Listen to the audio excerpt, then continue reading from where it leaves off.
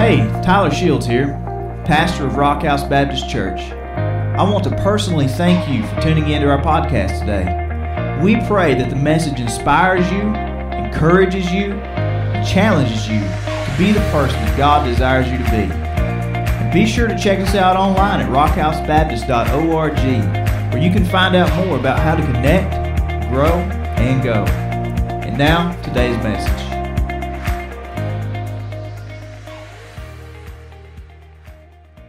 So we're going through the Word together.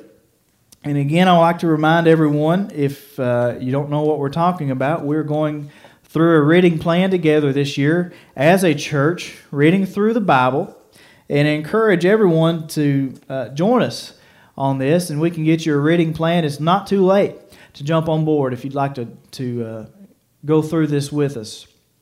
But last week, Pastor Brian did such an excellent job taking us out of the first 5 books of the Bible, Deuteronomy, and he explained the end of Moses' life and the end of his leadership over Israel. And now, where we're at today, Joshua has taken Moses' place. And Joshua, really, you might say, he was Moses' apprentice, his right-hand man. And those of the older generation have all passed away, the ones that refused to enter the promised land. They've all died except for 2 people, Joshua and Caleb, 2 of the 12 spies, the only 2 that brought back a positive report about the promised land. And they're going to be rewarded and get to go into the promised land, the only ones out of that generation. And so Joshua, in the early chapters of his book, has had the people make preparations to enter the promised land. And again, they send spies into the land ahead of them, especially to this city called Jericho, which is what we're going to talk about this morning. And Jericho is one of the oldest inhabited cities in the world. It's still inhabited to this day. Matter of fact, we were there back in January, and Jericho is a pretty large city, lots of people. And even back then in Joshua's day, it was a strong, fortified city, had great walls. And the spies went into this city and they almost got caught. But they're helped by an unlikely character named Rahab. And it turns out, after talking to Rahab, the spies find out that the people of Jericho were actually afraid of the Hebrews. They were afraid of God's people. They'd heard all the stories. They'd heard about what happened in Egypt, what God did to Pharaoh and the Egyptians and delivered His people out of that place. They'd heard about God fighting for them against these other people. And Rahab went so far to say that she knew God had given the land to them already. And even today, we see the legacy of what God did for His people way back when. It's still in place. Matter of fact, this past week, the Israeli Prime Minister Benjamin Netanyahu was talking, and he said, you know what? Talking about this coronavirus, this pandemic, he said, folks, we have overcome Pharaoh, and we will overcome this coronavirus as well. And so this story continues over thousands of years. But after scouting out that first city that they had to conquer, the people crossed the Jordan River towards Jericho. Now, the Jordan River is not a huge river by any stretch of the imagination. Normally, this wouldn't be a real issue, but at this particular time, the Jordan River was actually flooded. And so the priests step into the water, carrying the Ark of God's covenant, and for the second time, God parts the waters and allows His people to walk across on dry ground. We typically only remember that one occasion when God parted the Red Sea, but God also did it a second time for Joshua and the people to go into the promised land. He would do it a third time some years later as well. And so finally, think about this moment. Finally, after 40 years, they entered the land flowing with milk and honey. The land that God had promised to give them generations before. And the Bible says basically immediately they go into the land, and what do? They started to eat. They started to eat the fruit of the land of Canaan. And when they did that, the manna stopped. The provision that God had given them food to eat every day, that stopped because there was so much for them to eat there in the promised land. But it wasn't just enough to be in the promised land. The whole land was theirs for the taking. God had given it to them, but there was some work that they had to do. They had to literally drive the evil out of that land and go on a systematic conquest of the promised land. I think there's a lesson there for us that God wants to give us a lot of great things, but I tell you what, sometimes we've got to work for it. We've got to do our part as well. And so that brings us to Joshua chapter 6. That's where we're going to be this morning, in Joshua 6, looking at the first major battle in the promised land, the conquest of the city of Jericho. So let's look at Joshua 6, starting in verse 1. Let's read some of these verses together. Now Jericho was strongly fortified because of the Israelites. They knew they were coming. No one leaving or entering. Kind of sounds like today, doesn't it? We're kind of shut down. Nobody's going, nobody's leaving. Everything's just kind of put on pause. Verse 2 says, the Lord said to Joshua, look, I have handed Jericho, its king and its best soldiers, over to you. I'll try to keep up with you on these verses here. Verse 3 says, march around the city with all the men of war circling the city one at a time. One time. Do this for 6 days. Have 7 priests carry 7 ram's horn trumpets in front of the ark. But on the 7th day, march around the city 7 times while the priests blow the trumpets. When there is a prolonged blast of the horn and you hear its sound, have all the troops give a mighty shout. And then the city wall will collapse and the troops will advance, each man straight ahead. So Jericho, the city, its rulers, its inhabitants, they were prepared for this attack to come by the Israelites. The only thing is they didn't know exactly what kind of attack was coming. You see, from a military perspective, the leaders of Jericho most likely would have expected the Hebrews to rush the gate, somehow try and find the most vulnerable point in those great city walls and penetrate that wall in order to gain entrance into the city and then make their attack. But you can imagine their reaction when all this begins to play out on day 1, when the Hebrews march up to the wall. The troops, the priests, they've got the Ark of the Covenant.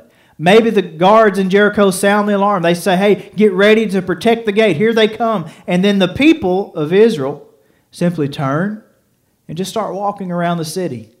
And not only that, but they do it in complete silence. The Bible says that no man uttered a word. And the only sound that there is this low rumble of footsteps as the nation of Israel marches with the Ark of God around the walls of Jericho. And then, instead of attacking the city, they make their lap and they simply turn and go right back into their camp. Man, you talk about some confusion. Trying to figure out what these people were up to. And this goes on for 6 days. The same thing. Marching, silence, one big lap, and then they head back to their camp. And not only do you wonder what's going through the people of Jericho's minds, but what's going through the people of Israel's minds? You got to think, did they wonder, is this really going to work? Did God really tell us this? Or is this something Joshua came up with? Do we really have to go out and do this again today? We're not getting anywhere. But if anyone asked Joshua, you got to think the best and really the only response that Joshua could have was just simple faith. The Lord said to do this, guys, so it's what we're going to do. But then the 7th day comes. Let's skip down to verse 15. Verse 15 says, early on the 7th day, they started at dawn and they marched around the city 7 times in the same way. That was the only day they marched around the city 7 times. Now, you can imagine the conversations going on in Jericho. For the 7th day in a row, these Hebrews came out to march around this city, but instead, after the first lap, going back to their camp, they began to take another lap, and then another, and then another. And you can imagine how the fear began to set in upon the inhabitants of Jericho as they tried to figure out what was happening. And on the flip side of that, not fear, but the faith that's displayed by God's people as they faithfully marched and they trusted the Lord. They trusted as Joshua says, the captain of their salvation, that he was going to be faithful, that he was going to fulfill his promises and fulfill his word to give them this city and to give them this entire land. Man, aren't you glad that God is trustworthy today? I'm thankful that God still, His word is still true. His promises are still trustworthy, and that we can rely on whatever He tells us, whatever His word says. The story goes on, verse 16. It says, after the seventh time, the priests blew the trumpets, and Joshua said to the troops, shout, for the Lord has given you the city. But the city and everything in it are set apart to the Lord for destruction. Now get this. He adds something really interesting here. Only Rahab, the Sunday school teacher, Rahab, the choir singer, no, the Bible makes it pretty clear. Only Rahab, the prostitute, and everyone with her in her house will live, because she hid the messengers that we sent. Man, of all the people in this city, Joshua and the Lord chose to spare this one woman and her family. And I tell you, she's not a reputable woman by any stretch of the imagination. She's a lady of the night, one of the oldest professions in the oldest city, one of the oldest cities in the world. But she, of all people, she was spared partially because she helped the spies that were sent to Jericho. And Joshua 2 tells us this story, tells us how she helped the spies escape by letting them down the city wall from her own window using a scarlet thread or a scarlet rope. And the spies, once they were out, they instructed her to place that same scarlet thread in her window when they return. So when they come, they'll know which house is hers and that she and everyone in her house would be spared. And all throughout Scripture, we see what people call the scarlet thread of redemption, with God holding one end of this lifeline, calling out to us just to take it in faith and be saved. But notice what happens next when Joshua gave the command. Skip to verse 20. It says, so the troops shouted and the trumpets sounded. And when they heard the blast of the trumpets, the troops gave a great shout, and the wall collapsed. The troops advanced into the city, each man straight ahead, and they captured the city. They completely destroyed everything in the city with the sword. Every man, woman, both young and old, every ox, sheep, and donkey. You talk about a victory. It was total annihilation for the most part.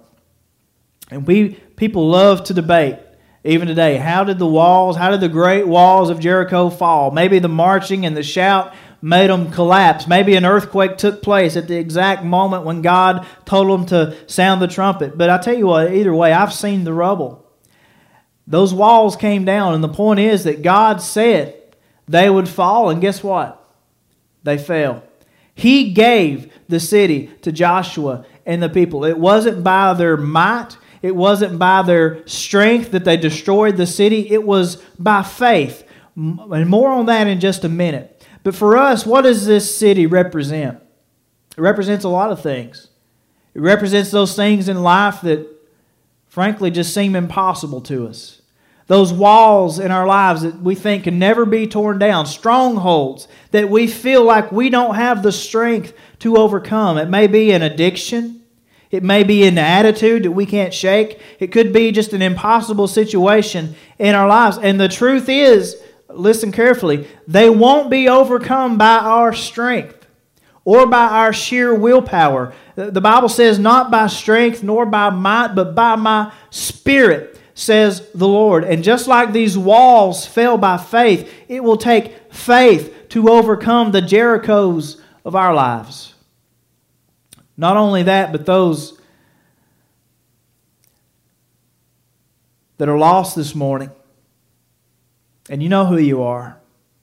Those that are on the fringe, that maybe you're looking for peace, and you're looking for joy, you're looking for something concrete. in a chaotic life. You're looking for a salvation.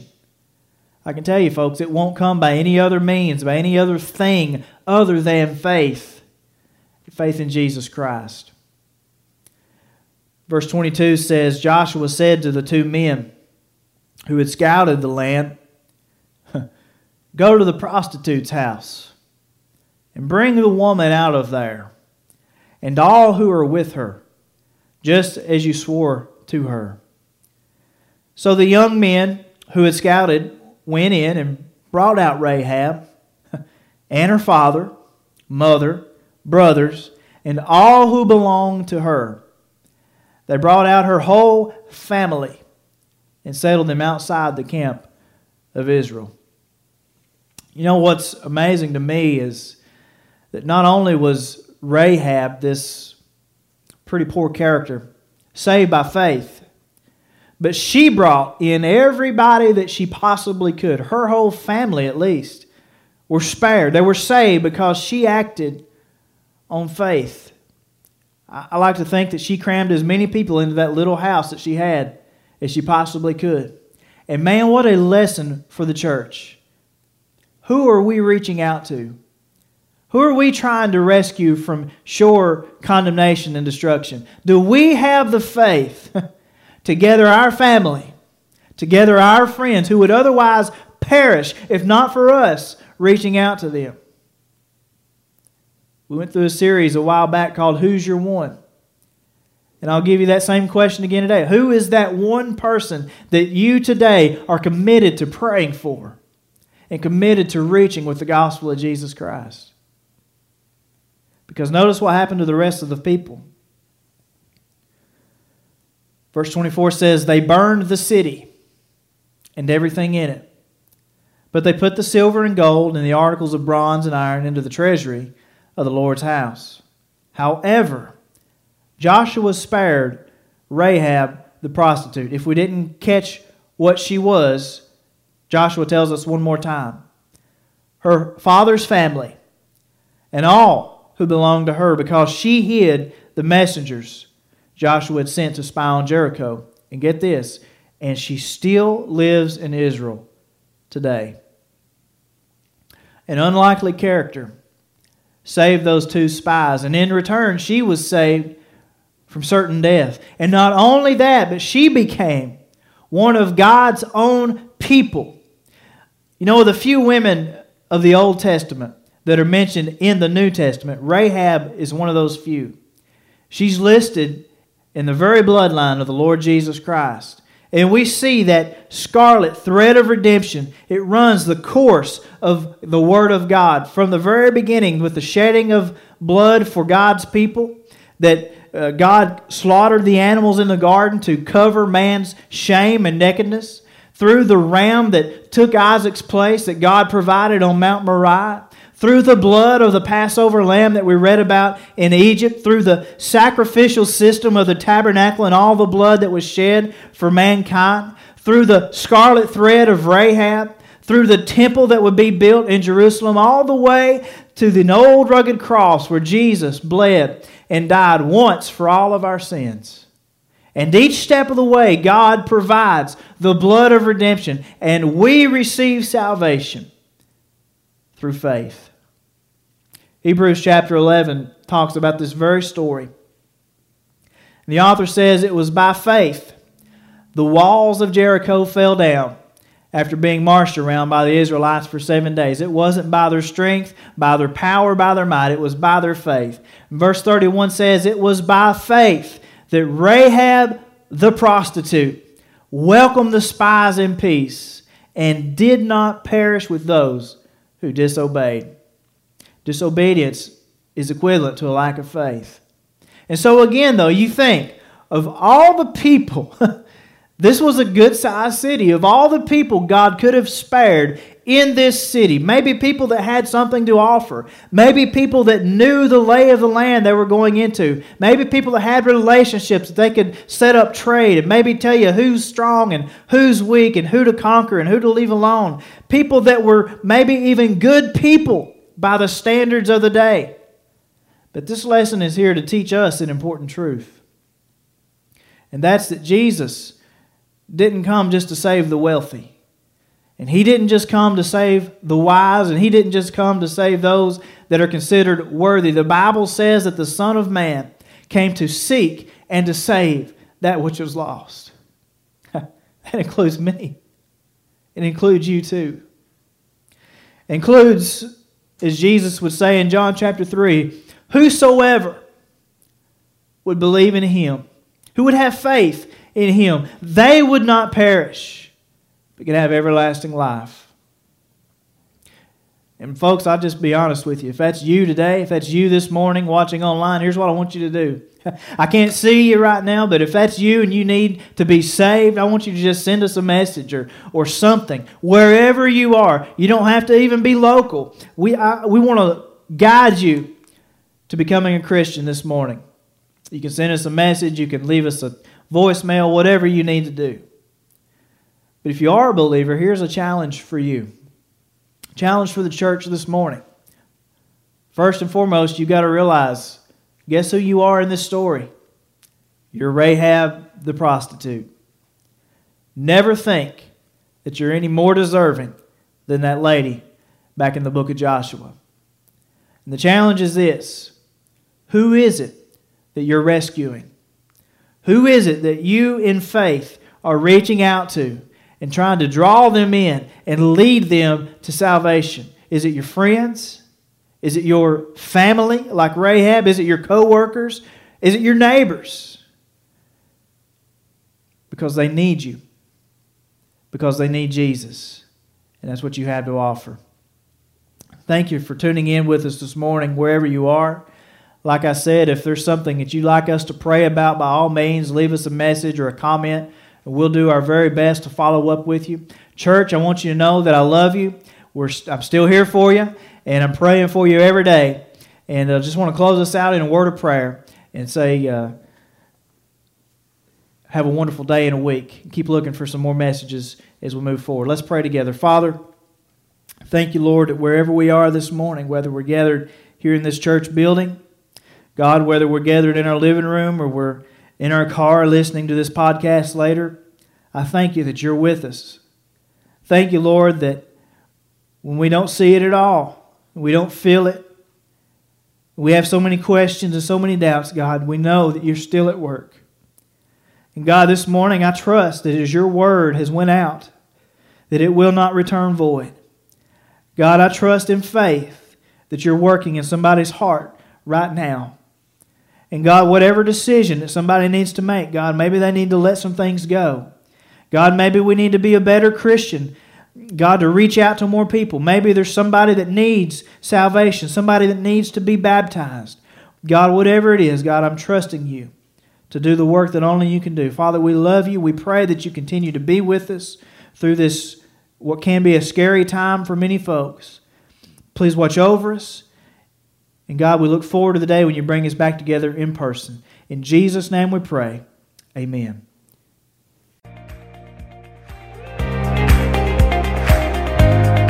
Thanks again for tuning in today. And remember, the greatest decision that you could ever make is to place your faith in Jesus Christ for salvation and begin a personal relationship with Him.